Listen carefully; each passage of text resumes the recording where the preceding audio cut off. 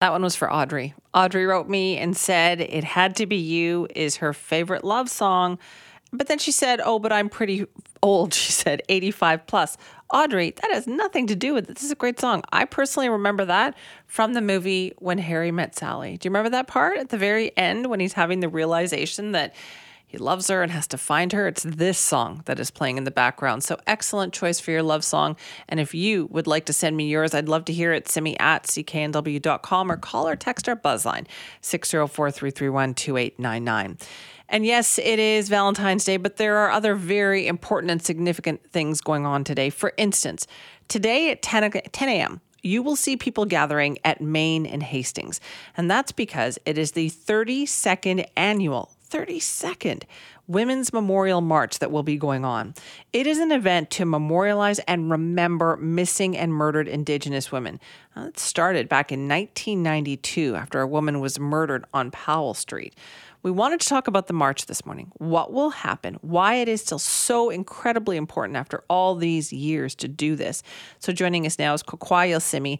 It's Wendy Nahani, host, nation matriarch, and program manager of Culture Saves Lives. Thank you so much for joining us this morning.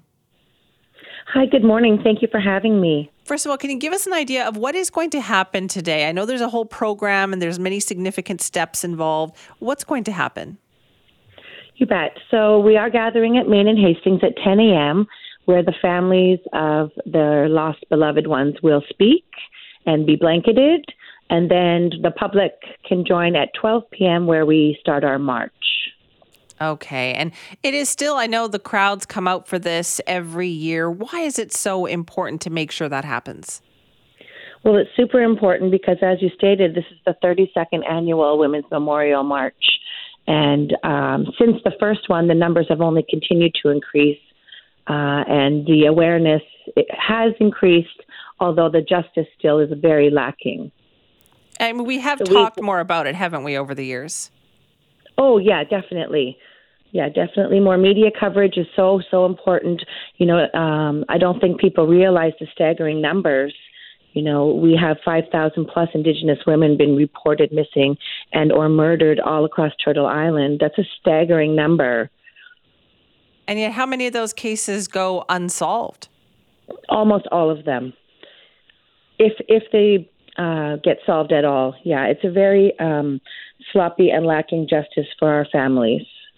Is there more awareness, do you think, now that helps to bring awareness to cases as they actually happen? I find that so often we hear about these cases and they're old, right? It's been a year, it's been 2 years, but are we getting better at recognizing when it happens right away? I think that there is a little more media coverage, but the justice is still super lacking. And personally, my niece was stolen last August here in the downtown east side, and you know, they said there was no suspicious cause and there was no need to investigate. So that continues to be the sort of statement of the policing here. And you got no help? No. Even to this day? To this day. There's no justice. That is so frustrating. I thought police were getting better kind of at the response to this.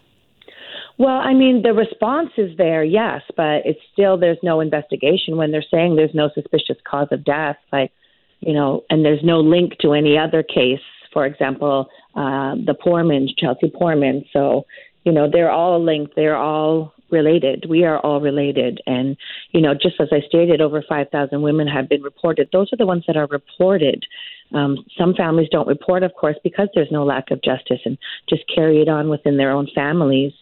But, you know, with one non-Indigenous woman going missing, you know, there's a staggering amount of coverage and justice is almost immediately served. So what do you do in that point if you have a loved one who is missing? How do you search? Well, there is a lot of support within the community. So we do have Facebook pages and we post and then we gather and just search. One of our sisters was found yesterday, so I'm really pleased about that. But it's a small fraction that we do find that are still alive, sadly. Yeah. How do you rely on social media? Do you spread the word? Is it just as many people as you can get out to help you in the moment?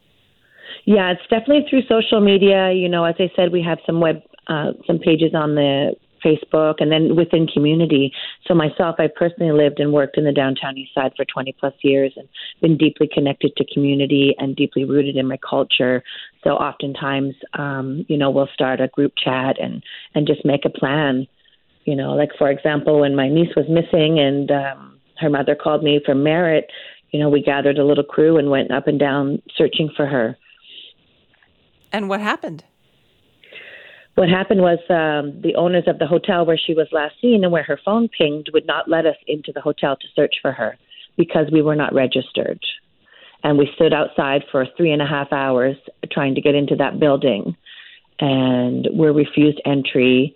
We called the police. They didn't show up. And the next day she was found. And so it sounds to me there's still so much ignorance out there of the ways in which people can help. There really is, and the ignorance towards this genocide in general. It's almost like it just keeps replaying this sort of, Indigenous women are less valuable, and that's deeply rooted in colonization, and it's felt through our intergenerational trauma. And it's a deep-rooted history. It's a dark history of this country.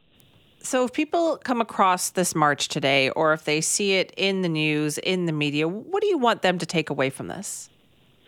What I want them to take away from this is that we need more support. There's ways that they can support, for example, joining the march, reading the National Inquiry, and the 231 recommendations. Sharing is caring. Talk about it. Have conversations about it. Learn more. Share more. And the one thing that I want people to take away is, I was born Indigenous and I will die Indigenous, but I don't want to die because I'm Indigenous. Thank you for that. We appreciate your time this morning. Thank you so much. And good luck with the march today. The Women's Memorial March starts this morning. The public is welcome to join them at around noon. That starts at Main and Hastings, but there's other different events that are going on that you can check online at Women's Memorial March. That is Kokwaya Yelsimia Wendy Nahani, who's the host nation matriarch and program manager of Culture Saved Lives. And if you do want more information, just Google it. Google Women's Memorial March in Vancouver, and you will get all the information and ways in which you can help out. Coming up next on the show, we've been hearing a lot from you this morning. What have you been telling us about love songs? We'll find out next.